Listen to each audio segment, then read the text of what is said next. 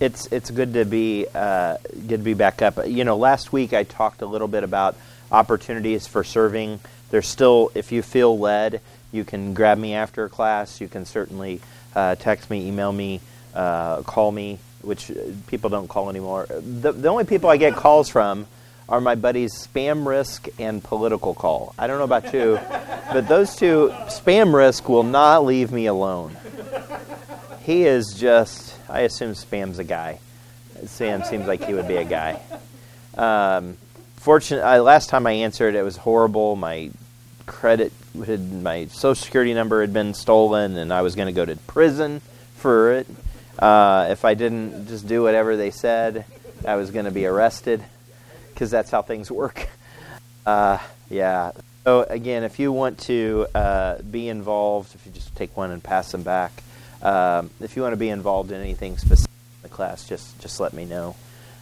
Excited about the fellowship in a couple weeks. Please, if you need assistance in any way, rides or whatever, let me know. But it's meant to be just a time of connection, time of fellowship and time of connection. Oh, did I only hand like 3 over there? I'm sorry. I have 5. I did a horrible job. It had nothing to do, it had my ability to count. It had my ability to grab. I've been trying, so I was handing out papers this morning in the pre-service meeting, and I was trying not to lick my fingers. I feel like that's a post-COVID thing. I used to be like, and then hand them out. I'll be like, right? But I don't do that anymore. At least I try not to. So I didn't calculate. This right here is a very real effect of COVID. Not enough handouts. All right, so a couple of weeks ago, last week, I don't know, you remember that Gabrielle and Jorge moved to Boston to be a part of the church plant there. We're very excited about them, but that actually caused Living Faith Boston to transition because they now have a nursery, and they have a need for a nursery. And we ask folks to, if you wanted to donate money toward some of the needs. So I wanted to share with you all what we got, the monies that came in. So here is a slide. We got this is not real size. This is a bigger mat. It's like a mat that goes, but it was a very specific one that they needed to fold up so they could, because they got to port everything in and out and store and out of the rooms. Some balls, which these are all things they put on their kind of Amazon wish list, right? So we didn't choose these. I've been to Living Faith Boston. They don't have a room big enough for balls, but not my decision. That's on them. We did not buy the hand.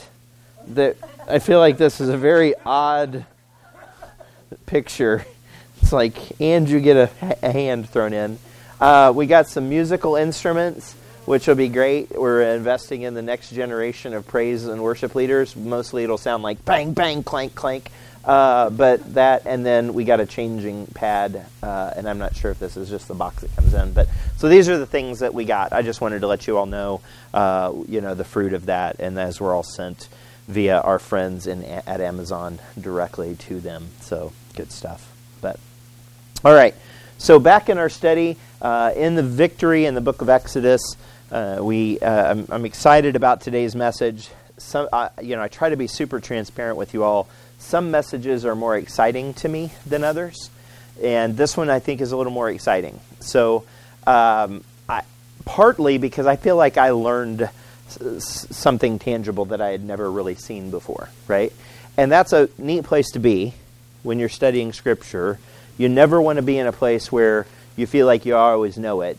Now, the plagues and the story in Exodus is a more common story, so it's a little easier to look at a story like that and say, yeah, I know all about it. I know I've read that story a gazillion times. But when the Lord brings out kind of interesting points, interesting detail, I think it's a blessing to me, and I hope you are blessed by it. I am going to say up front, I'm going to put a little disclaimer. I'm not dogmatic about what I'm going to teach today, meaning there is a little room for the fact that I believe this is what Scripture is teaching. If you don't see it that way, I am at worst going to thumb wrestle you over it. And let me just tell you, I'm a pretty good thumb wrestler. at worst, we're just going to disagree. But I don't think I'm stretching Scripture. I really don't, because we're going to look at a couple of verses that I think put a benchmark. And the reason I'm putting out this disclaimer is my wife and I'm not sure we're in the exact same spot on this one. So sometimes I give my wife the preview of the message. That's why if you see her sleeping during service, it's because she's already heard it once or twice, okay? Now, it doesn't mean if you're sitting next to her, you still nudge her, because it's rude, right? So don't fall asleep, Michelle. But we've had some really good discussions. We haven't thumb wrestled over this, but we probably should. Yeah, she'd beat me probably on thumb wrestling, because she always does. She cheats, but that's what. Yeah. So we're going to look at victory and separation as our context today. Victory and separation. Now, remember the situation. We've seen the plague of blood in Exodus 7, right? There was a plague of blood in the river, and then they had to dig pits, and there was blood everywhere, and the fish died, and then there were the plague of frogs. We talked about that a few weeks ago with the concept of salmonella being everywhere and people being sick, and it probably not killing a lot of folks, but it just being downright gross. They were in the bread kneading troughs. They were literally everywhere, those frogs. So there was no way to kind of get away from the ick component, right? And then in Exodus 16 through 19, which is in part of our, and actually go ahead and turn there. It's on your page, I believe, 16, 19. And the Lord said unto Moses, say unto Aaron, stretch out thy rod and smite the dust of the land, that it may become lice throughout all the land of Egypt. And they did so, for Aaron stretched out his hand with his rod and smote the dust of the earth, and it became lice in man. And I think it's interesting because this rod, God gave Moses authority. Moses, we looked at that, gave Aaron the authority. The rod becomes kind of Aaron's rod, even though it was Moses' rod, and it represents power. In some cases, it hits the ground, it turns into snake. In other cases, you hit the ground, it turns into lice. In other cases, hit the ground, it turns into blood to water, or water to blood. It's amazing what God's doing here. And they did so, for Aaron stretched out his hand with his rod and smote the dust of the earth, and it became lice in man and in beast. And all the dust of the land became lice throughout all the land of Egypt. And the magicians did so with their enchantments to bring forth lice, but they could not. So there were lice upon man and lice and upon beast. And then the magicians said unto Pharaoh, this is the finger of God. And Pharaoh's heart was hardened, and he hearkened not unto them, as the Lord had said. So this is now the plague of lice. And we're going to touch on the plague of flies, which is in Exodus 20 through 32. We're just going to touch on that in just a second. But again, the situation is we're in the kind of the middle of the plagues. Now, we know all the plagues that are coming, all that had occurred and are coming. They, of course, did not. I remember years ago, I told somebody about the World War I memorial, here in Kansas City. Somebody was visiting, and when I asked them how it went, they said, "Well, on the big pillar thing, right at what's the park? Is it Penn Valley Park? Liberty Memorial. It doesn't say World War I. It says the Great War." It's like, well, they didn't at that time know there was going to be a second World War. So they just referred to it as the Great War. They didn't know where they were at in the plagues. Like, at any moment in time, Pharaoh could have let the people go and stopped the subsequent, plagues, if you will. So they wouldn't have happened. Now, we know that they're kind of in the midst of this, and the plagues are kind of coming fast and furious at this point in Exodus chapter 8. And I read out of my notes, but if you continue in verse 20, it says, and the Lord said unto Moses, rise up early in the morning, and he standeth before Pharaoh, and he cometh forth to the water, and say unto him, thus saith the Lord, let my people go, that they may serve me. Else if thou wilt not let my people go, behold, I will send a swarm of flies upon thee. So sometimes people will lump the lice and the flies plagues together as a plague of insects, just to let you know, and upon thee, and upon thy servants, and upon thy people, and in the houses of Egyptians shall be full of swarms of flies, and also the ground whereon they are. But notice verse 22, and I will sever in that day the land of Goshen in which my people will dwell, and no swarms of flies shall be there, to the end that thou mayest know that I am the Lord in the midst of the earth. And so the situation is that they're in the midst of the plagues. They're dealing with plagues. Now, there's a struggle associated with it. In the first point, I think you have on your notes, the children of Israel were in some way impacted by the first 3 plagues. We've touched on this in our previous discussion. This is where you have potentially some disagreement, depending upon how you read or apply the scriptures. The plague of blood, notice, this is from kind of reaching back into our previous messages and previous story. In Exodus 7:17, I will smite the rod with the rod, the waters which are in the river, and they shall be turned to blood. So all of the water that's in the river was going to be turned to blood. It didn't matter who pulled from that, whether it was the Egyptians or the children of Israel. In verse 18, and the fish that is in the river shall die, and the river shall stink. So now the supply of fish is dead, if anybody ate. Also it stinks, so obviously that can impact everyone. And then verse 19, take thy rod, stretch out thy hand upon the waters of Egypt, and upon the streams, and upon their rivers, and upon their ponds, and upon all their pools of water. Notice the all there, that they may become blood, and that there may be blood throughout all the land of Egypt, both in vessels of wood and in vessels of stone. So whether or not this happened to the children of Israel, I would vote that it did, because Scripture is so clear that it says all, right? It's saying all the land of Egypt is impacted, and we know the children of Israel were in the land of Egypt. Similarly, the plague of frogs, which we talked about in Exodus 8, verse 6, and Aaron stretched out his hand over the waters of Egypt, and the frogs came up and covered the land of Egypt. There's no differentiation. There's no delineation that it didn't impact the children of Israel. And the Lord did, in verse 13, according to the word of Moses, and the frogs died out of the houses, out of the villages, and out of the fields. Kind of, again, the implication that it didn't matter where you were in Egypt, there were frogs, and they died, right? And then they had to pile them up and get rid of them. We see, yeah. You're good. Wasn't this the same time when he asked them to go and cover their house with blood? That's coming up. That's the last the plague. They call it a plague. So that's right. And so if you are good, no, you don't have to. You're processing it. Really, it's cool. We're actually going to talk a little bit more about it. So you're right there. That's cool. No, it really is fine. So in the plague of lice, which is the third plague, right? And the Lord said unto Moses, say unto Aaron, stretch out thy rod and smite the dust of the land, that it may become through lice through all the land of Egypt. Again, I believe that every word of Scripture is important, is there for a reason. It doesn't say that there's a protection over the children of Israel for this. So I believe that they at least had to deal with it in some way. Whether it was the same extent or not, I don't know. In verse 17, and they did so, we already read this, and stretched out his hand, smote the dust of the earth, and became lice, and the man and beast, and all the dust of the land became lice throughout all the land of Egypt.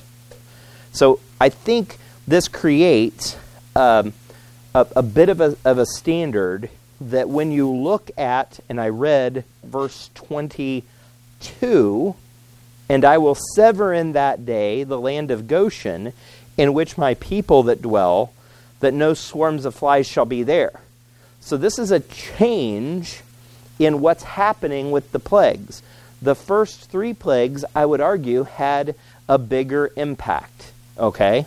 Had a bigger impact across the children of Israel. Whether or not they dealt with it the exact same way or not, I don't know. Whether the frogs were in their kneading troughs, I don't know. But it said they were everywhere in all the villages and everything. Yeah.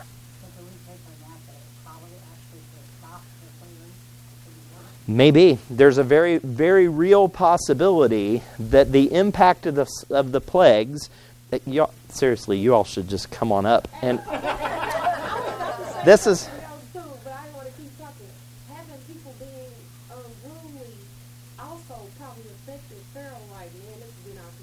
Sure. The Israelites are being affected, so how are they going to obey you? Right. So even the taskmasters might not have been able to control the children of Israel because they're dealing with frogs in their own house or whatever, right? Or they're trying to get fish and try like the whole. So you all are touching on something that's very important. The whole of the land of Egypt is like in turmoil. I think we think of these things as very very contained. These are plagues that impacted like every aspect of life. You thought COVID was bad, for months with the quote lockdowns and then the recovery, and you had to wear face masks until even no toilet paper. You remember that? That was like crazy. I still remember my sister-in-law put on a meme on her Facebook and said, "Napkins in my glove box. This is your time to shine."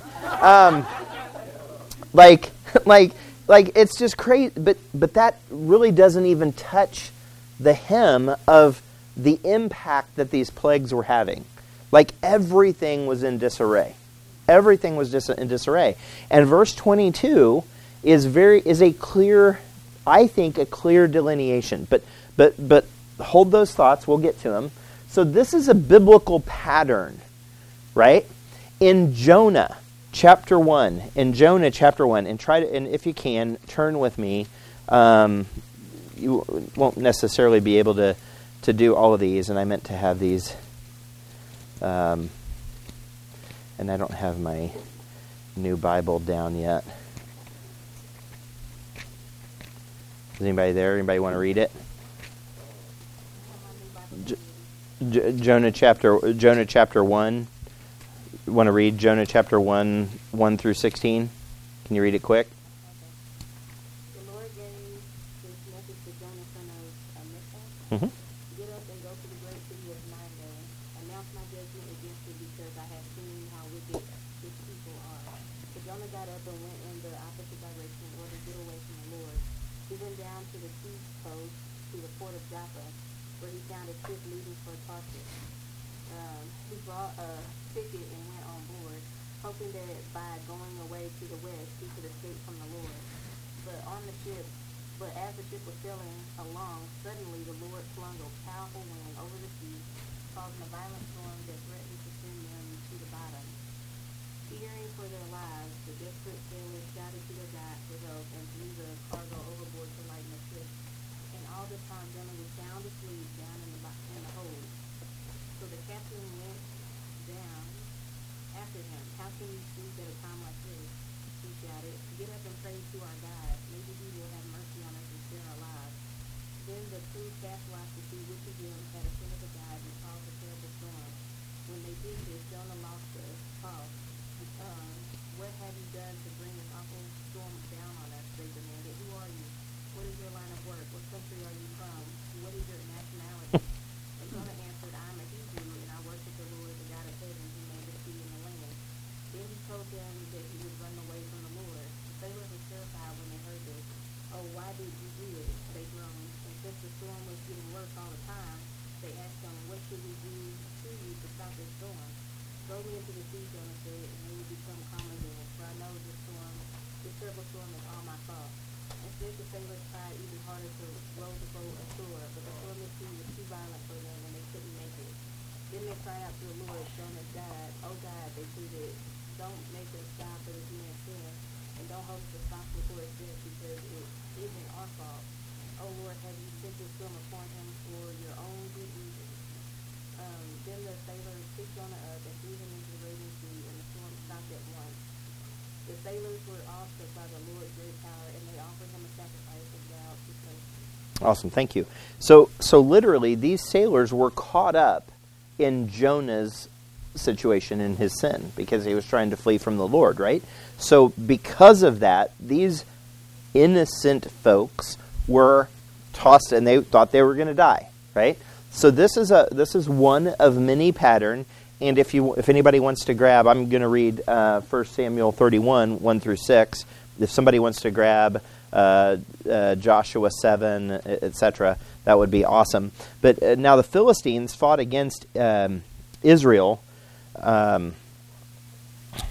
And the men of Israel fled from before the Philistines and fell down slain in Mount Gilboa. And the Philistines followed hard upon Saul and upon his sons. And the Philistines slew Jonathan and Abinadab and Malchishua. So when I read these in advance, I don't think I had to think about pronouncing them. Malchishua, Saul's sons. And the battle went sore against Saul, and the archers hit him, and he was sore wounded to the archers. Then Saul said unto his armor-bearer, Draw thy sword, and thrust me through therewith, lest these uncircumcised come and thrust me through, and abuse me. But his armor-bearer would not, for he was sore afraid. Therefore Saul took a sword and fell upon it. And when his armor-bearer saw that Saul was dead, he fell likewise upon his sword, and died with him. So Saul died, and his 3 sons, and his armor-bearer, and all his men, and that same day together. Like, the consequence of one person's disobedience can have impact on other people. We've seen it in sailors that thought they were going to die. We've seen it here in men that were going to die, or did die. Anybody got Joshua 7? Anybody? Yeah, go ahead. And it shall be that he that is taken with the Christian shall be burned with fire, he and all that he hath, as he hath transgressed the covenant of the Lord, because he hath wrought folly in Israel. So Joshua rose up early in the morning, and brought Israel, the tribe of Gad, and the tribe of Judah was taken. And he brought the family of Judah, and he took the family of the Zarahites, and he brought the family of the Zarahites man by man, and Zabdi was taken. He brought his household man by man, and Achan, the son of Carmi, the son of Zabdi, the son of Zariah, the tribe of Judah, was taken. Joshua said unto Achan, My son, give, I pray thee, glory to the Lord God of Israel, and make confession unto him, and tell me now what thou hast done. Hide it not from me. And Achan answered Joshua and said, Indeed, I have sinned against the Lord God of Israel, and thus have I done. When I saw among the spoils the goodly Babylonish garments, and 200 shekels of silver, and a wedge of gold, and 50 shekels weight, and I coveted them, and took them, and behold, they are hid in the earth in the midst of my tent, and the silver under it. So Joshua sent messengers, and they ran unto the tent, and behold, it was hid in the tent, and the silver under it. And they took them out of the midst of the tent, and brought them unto Joshua, unto all the children of Israel, and laid them out before the Lord. And Joshua and all Israel with him took Achan, the son of Zeri, and the silver, and the garments, and the wedge of gold, and his sons, and his daughters, and his oxen, and his asses, and his sheep, and his tent, and all that he had, and they brought them unto the valley of Achor. And Joshua said, Why hast thou troubled us? The Lord shall trouble thee this day. And all Israel stoned them with stones, and burned them with fire, after they had stoned them with stones. So literally, not only Achan, but his family, sons and daughters, even his cows and stuff are like, oh, we get to go in front of the whole nation of Israel. Wait a minute. Like, they stoned everything. They burned everything. There were those who were innocent who had judgment on them. This is not new. Anybody have 2 Chronicles? Yeah, go ahead. Yeah, I'm sorry. Yeah. And he said unto them, Hear me, ye Levites, sanctify now yourself, and sanctify the house of the Lord God of your fathers, and carry forth the cleanness out of the holy place. For our fathers have trespassed and done that which was evil in the eyes of the Lord our God, and have forsaken him, and have turned away their faces from the habitation of the Lord, and turned their backs. Also they have shut up the doors of the court, and put out the lamp, and have not burned incense, nor offered burnt offerings in the holy place unto the God of Israel. Wherefore the wrath of the Lord was upon Judah and Jerusalem, and he hath delivered them to trouble, to astonishment, and to hissing as ye see with your eyes. For lo, our father hath fallen by the sword, and our sons and our daughters and our wives are in captivity for this. Okay, so the fathers failed to take care of stuff, but the very last verse, and thank you, and our sons and our daughters and our wives are in captivity for this. Like, the whole nation of Israel was impacted because of a relatively small number of people not doing what they were supposed to do. So this is, and then we see, we won't read it because, it's in the, we've kind of already looked at it. In Exodus 5, when Moses goes to Pharaoh and he says, hey, we want to go, we want to leave, they make it harder on the children of Israel. So this is a pattern. So it's really important to note, while there might have been some liberty, freedom, reduction of the stress associated with the slavery, right, that they were in, collateral damage will happen. So that's our first point. You will be collateral damage of someone else's sin. I don't know if it's already happened, if it will happen, if it's happening now. Anybody's sin has collateral damage on other people. It just does. So sometimes when the bad things happens to you and you throw your hands toward heaven and say, God, why did you do this? Well, it might be the person sitting next to you. I tend to not do that like Sam does. Turn to the person next to you and say, stop sinning because I'm collateral damage. Like this morning, he says, turn to your neighbor and tell him, there's no God like my God. Eric said that. There's no God like my God. I turned to somebody and I said, there's no God like my God. And they go, I know, he's my God too. So I don't generally like to have you turn to your neighbor and tell them, but like if I was having a sin issue and I got up here and I taught, and let's just say it got in the way and I taught bad doctrine, or I just taught a cruddy message. I've actually been in situations where I've been under individuals who were in sin. It didn't come out until later. Their preaching had lost power. Their teaching had lost practicality. Like, I was collateral damage to their sin. My development in the Lord was collateral damage. It's just the way it works. There's two things that you can be close enough, or close only works in horseshoes and hand grenades. And honestly, sin. Because if you're close enough to it, if I sin, it's going to affect Michelle. If Michelle sins, it's going to affect me. Like, we happen to live together. It's going to be a problem. On the way in today, she had a bad attitude, and it affected me. I'm kidding. I'm trying to... Everybody's like, oh my gosh, I can't believe he just said that. No. It also affects your children. And my kids' sin affects me. Right? And vice versa. My sin affects my kids. So it's going to happen. So we need to look at this collateral damage with purpose. Okay? We need to understand that sometimes it's happening to the furtherance of something. All right, so our second point is the world or devil will try to make it worse. Now, we've actually had this same point before. We saw it before in Exodus 7:22, and the magicians of Egypt did so with their enchantments. Remember, there wasn't enough frogs all over the land, so the magicians, they're like, ha ha ha, you think the frogs everywhere is enough? Let's make twice as many. So they added frogs when there was plenty of frogs to deal with. But notice it happens in or I guess that was actually the rod. In Exodus 8:7, they did so with frogs. In Exodus 8:18, they did so with the lice. Okay, Exodus 8:18 did so. But look at the passage, and it says, "And the magicians did so with their enchantments to bring forth lice, but what? They could not." So this actually creates, and we're going to see, I think, a big change in the plagues here. Okay, we're going to see a big change. But first, we have to understand the world is always going to try to make it worse. We'll see there's false Christs, false prophets that will show up. Sam even touched on it this morning. Sometimes it's dreams. I don't know if you've ever been around maybe a kid or somebody that's sleeping, and you can whisper things in their ear, and it actually can elicit a response, okay?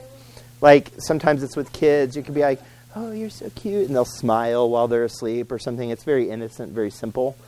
But I actually believe that the dreams, or at least a part of the dreams, that you might have that are vile or perverse or try to get you off track doctrinally or try to rationalize sin are actually demons whispering in your ear while you're asleep. Now, I can't prove it, but I know that demons don't fight fair.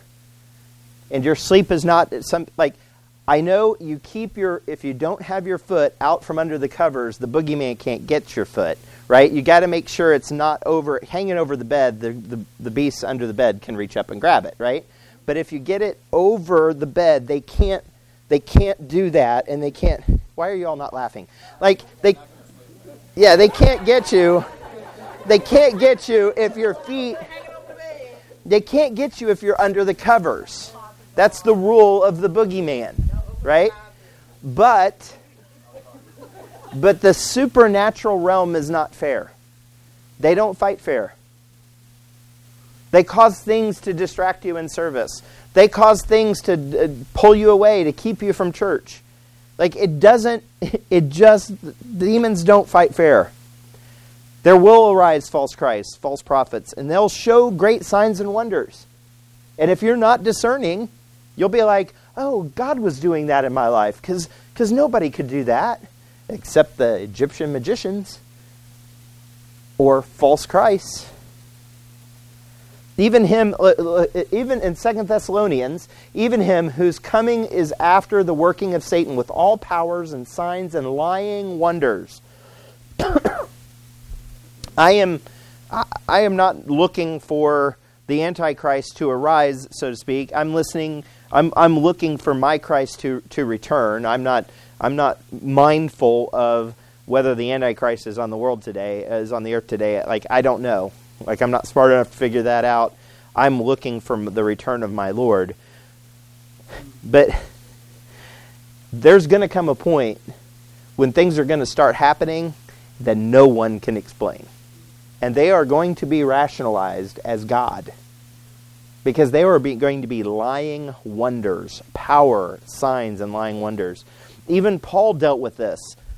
Now as Jannes and Jambres withstood Moses, he's documenting, so do these also resist the truth. Men of corrupt minds reprobate concerning the faith. He even calls, I have always wanted my name to be in Scripture, but not this way. Alexander the coppersmith did me much evil. The Lord reward him according to his works. Of whom be thou ware also, so be aware of him.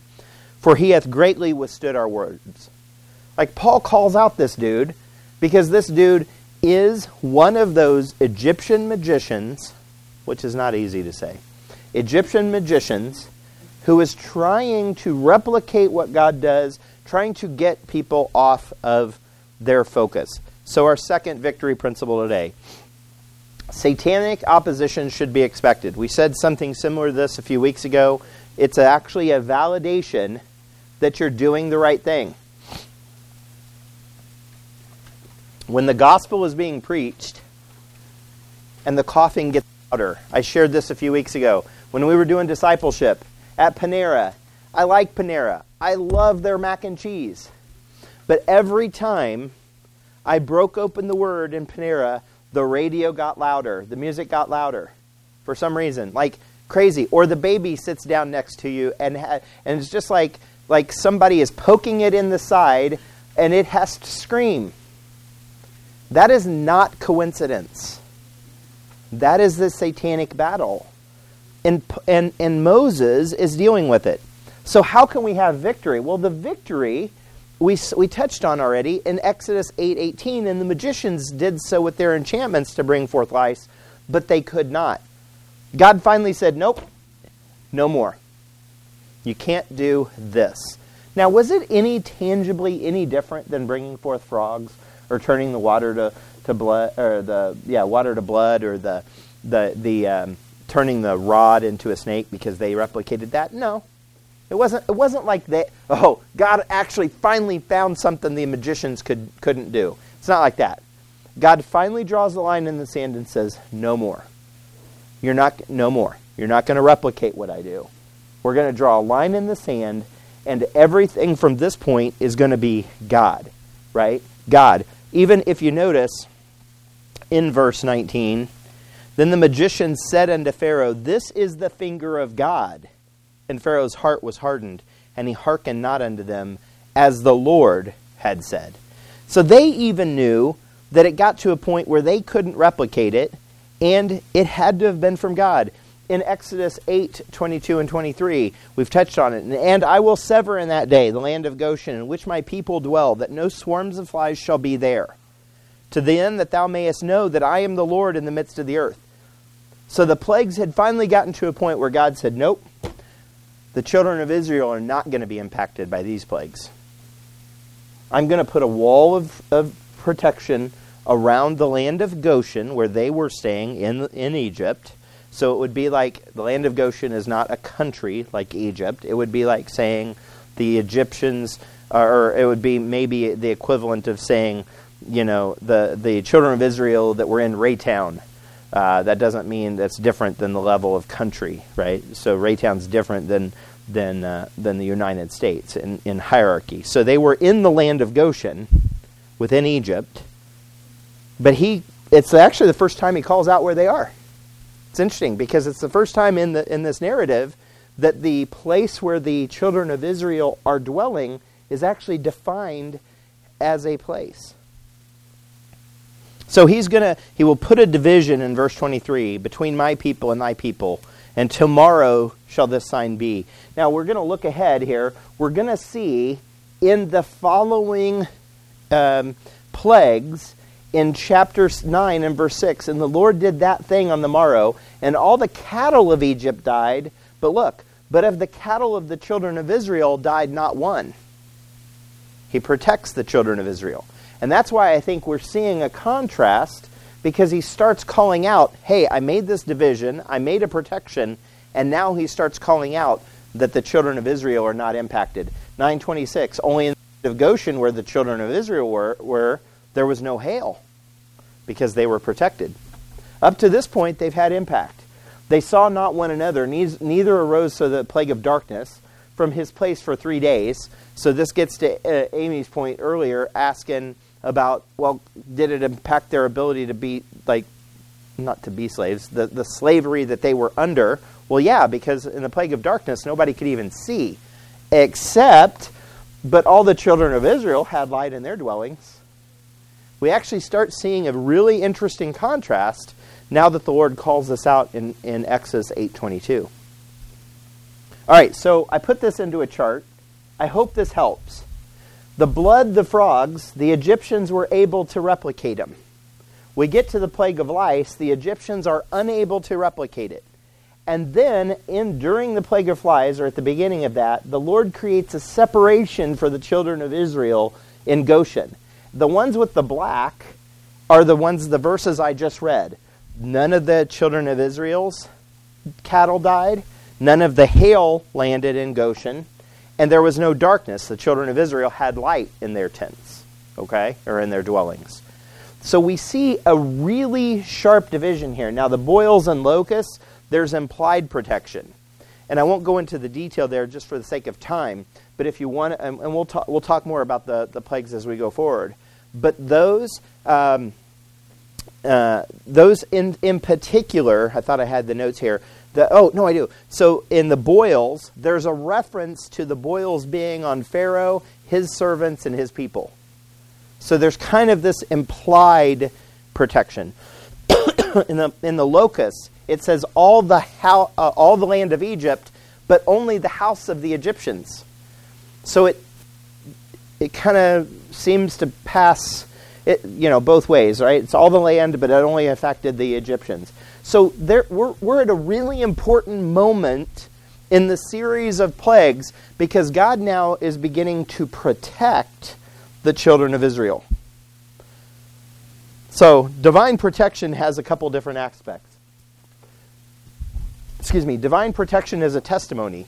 We see that in Exodus 14, and the angel of God, which went before the camp of Israel, removed and went behind them, and the pillar of the cloud went from before their face, and stood behind them. And it came between the camp of the Egyptians and the camp of Israel. And it was a cloud and darkness unto them. But it gave light by night to these, the children of Israel, so that one came not near the other all night.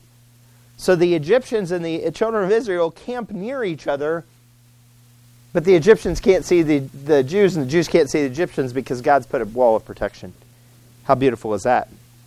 Even in Daniel chapter 3, you know them as Shadrach, Meshach, and Abednego. They fell down bound in the midst of the fiery furnace. And looks into it, he says, Lo, I see 4 men loose walking in the midst of the fire, and they have no hurt. And the form of the fourth is like the Son of God. We even sang about that this morning. It was a blessing to sing about, keep me in the fire if that's where I need to be refined.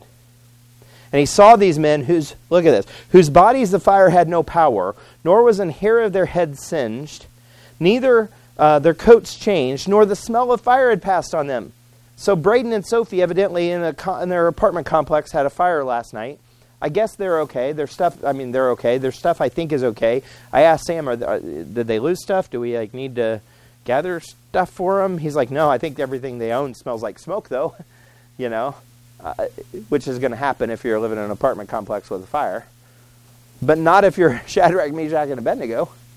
Your clothes don't even smell like you've been near a campfire if you're with where God has you. In 2 Kings, the remnant that escaped of the house of Judah shall yet again take root downward and bear fruit upward. For out of Jerusalem shall go forth a remnant, and they that escape out of the Mount Zion. The zeal of the Lord of hosts shall do this. There's even a protection for the nation of Israel, despite the fact that all of them went into captivity, right? Remember, we read that all the women and children are in captivity because of this. Yet there's a remnant that will be protected. I don't want to... I vacillated on going here, but why not? If you get balled around the axle because of whether it was a conspiracy on 9/11, or whether there's too much fluoride in the water, or whether Black Friday is actually some weird thing, please don't. You live in the world. These things are going to happen. Maybe 9/11 was an inside job. I know somebody was on the inside of it because it happened. It doesn't matter to me. I can't impact it. I can pray. Look, are there elections that get screwed up in the United States? Yes, there probably are. But me picketing, me posting stuff on Facebook ain't going to change a hill of beans. I have to remember that I'm living in Babylon. I'm living in the world. I'm in Egypt, and plagues are going on around me, yet the Lord will protect me. Will you have to deal with some frogs and blood water? Yes. Will you have to deal with lice? Yes. But then there are other things that you won't have to deal with because he puts his hedge of protection around you. And at some point, he will put enough of a hedge of protection around you, your clothes won't even smell like fire when you're burned at the stake. It's for his testimony. He takes no delight in you going through it unless it's for your good. He takes no delight in it.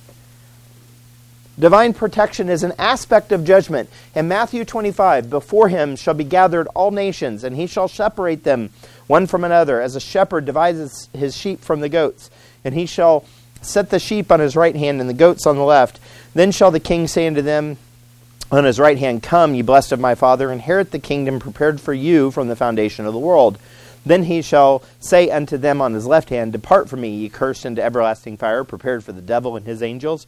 These shall go away into everlasting punishment, but the righteous into eternal life.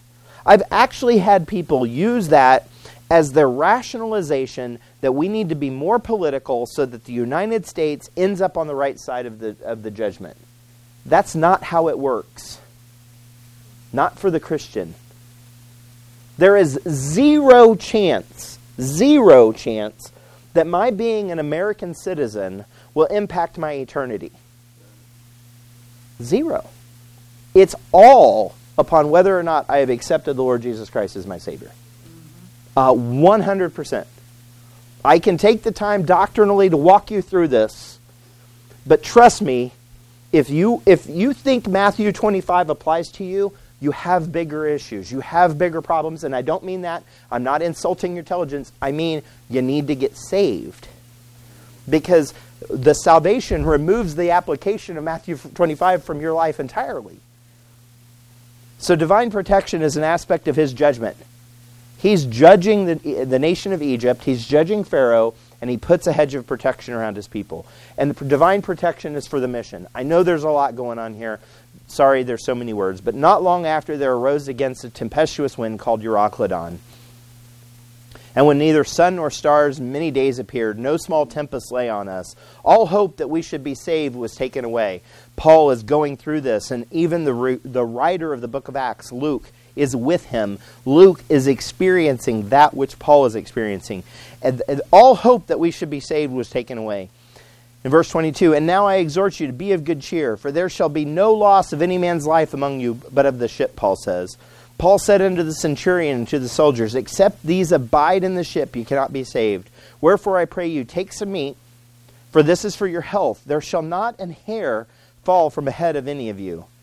But the centurion, willing to save Paul in verse 43, kept them from their purpose, slaying the prisoners, and commanded that they which should swim should cast themselves first into the sea and get to land. And the rest, some on boards and some on broken pieces of the ship. I'm not sure there was enough room for both Rose and Titanic. What was the guy's name? On the door, there's always the debate. Jack. I think there was probably enough room for Paul and Luke on broken pieces of the ship, and the rest of the some boards and broken pieces of the ship, and so it came to pass that they all escaped safe to land. But they still went through a shipwreck. But they all made it. So here I am telling you, eternity is the big deal. Does that mean we won't go through a little something here? Yeah, we might. We might go through some stuff here. And it might stink, and it might not make sense. And you might get that little pit in your stomach where you feel like right is wrong and wrong is right, and nobody seems to be listening, and stuff on the news just makes you mad. That's finally where I'm at. I'm getting grumpy and old. It doesn't, everything they show on the news is just bad news. I get an email. Somehow I start getting Kansas City news in my email, and it's this person was died, this person was arrested, this person died, this person was arrested, this person died, and this one kid won an award. You know, it's can't lead with the kid doing a good thing. So don't seek the Lord to remove judgment. That's what people are praying for over the United States. Don't pray for that. You're actually asking the Lord to do something he can't do. Don't ask the Lord to remove judgment, rather to be protected during his judgment. The children of Israel didn't have the right to say, God, stop doing the plagues. But they did have the right to say, protect us in Goshen. I don't know, maybe some kid prayed that to the Lord in Goshen, and the Lord protected him. I don't know. In 2 Corinthians 6:17, he says, wherefore come out from among them, and be ye separate, saith the Lord. Whether it's Korah's rebellion that we see, where God told Moses to get out of their tents so God could execute his judgment, or even in Psalm 1, where he says, blessed is the man that walketh not in the counsel of the ungodly, nor standeth in the way of sinners, nor sitteth in the seat of the scornful. Ultimately, in a few verses later, he will be planted by the rivers of water. He'll be sustained and he'll be fruitful. Remove yourself from that which is evil. Separate yourself from Egypt. Live in Goshen. And do what God's called you to do. You're going to still have times where you're just dealing with junk. You're dealing with the attack. You're dealing with plagues. But God promises to take care of his own. He says it here. Come out from among them and be separate. Now, let me just be very clear, because I feel compelled to say this even as I wrapped up. We are not a church that believes in insulation. Okay? We don't isolate ourselves from the world. These doors are very open. It takes a lot to be kicked out of this church or asked not to come back. We are a very open church. That allows the battle to be very, very real here. Very real. And we will go through things that are uncomfortable, that are unpleasant. I got a picture right before I came that, you've heard Sam talk about when we started, when he and others started, when the church was started here, that they had to clean human feces up from around the building because of different aspects of the homeless living around here. Well, evidently one of our pastors got that opportunity this morning and had to clean up some human feces. It happens still. The attacks in this place are very real. But we're going to trust that we're in the land of Goshen. We're doing what the Lord's called us to do. And there will be deliverance. We know the rest of the book of Exodus. There will be deliverance. Let's trust in that. Lord, we do thank you for the day. We ask you take the things that you've brought out of your word, Lord. Hopefully I communicate them. I feel like I got in the way several times. But Lord, just take the things that you would have communicated using your Holy Spirit. Help us to grow in our walk with you. Help us to understand that the attacks will go on around us. But that you've not called us to pull back from the attacks. You're going to be the defense. You're going to be the separation. You create the separation, the division. The children of Israel didn't do that. When you do that, Lord, the pillar of fire becomes an ultimate protection between two camps that were right next to each other. Lord, just work in a very supernatural way in our lives. Protect us so that we can see the victory, because it's going to be really good as we go into the rest of the plagues and even the last plague where the lamb has to be sacrificed. Lord, we see what you're building to, and Lord, just help us. Help us to apply it to our daily walk. In Jesus' name, amen.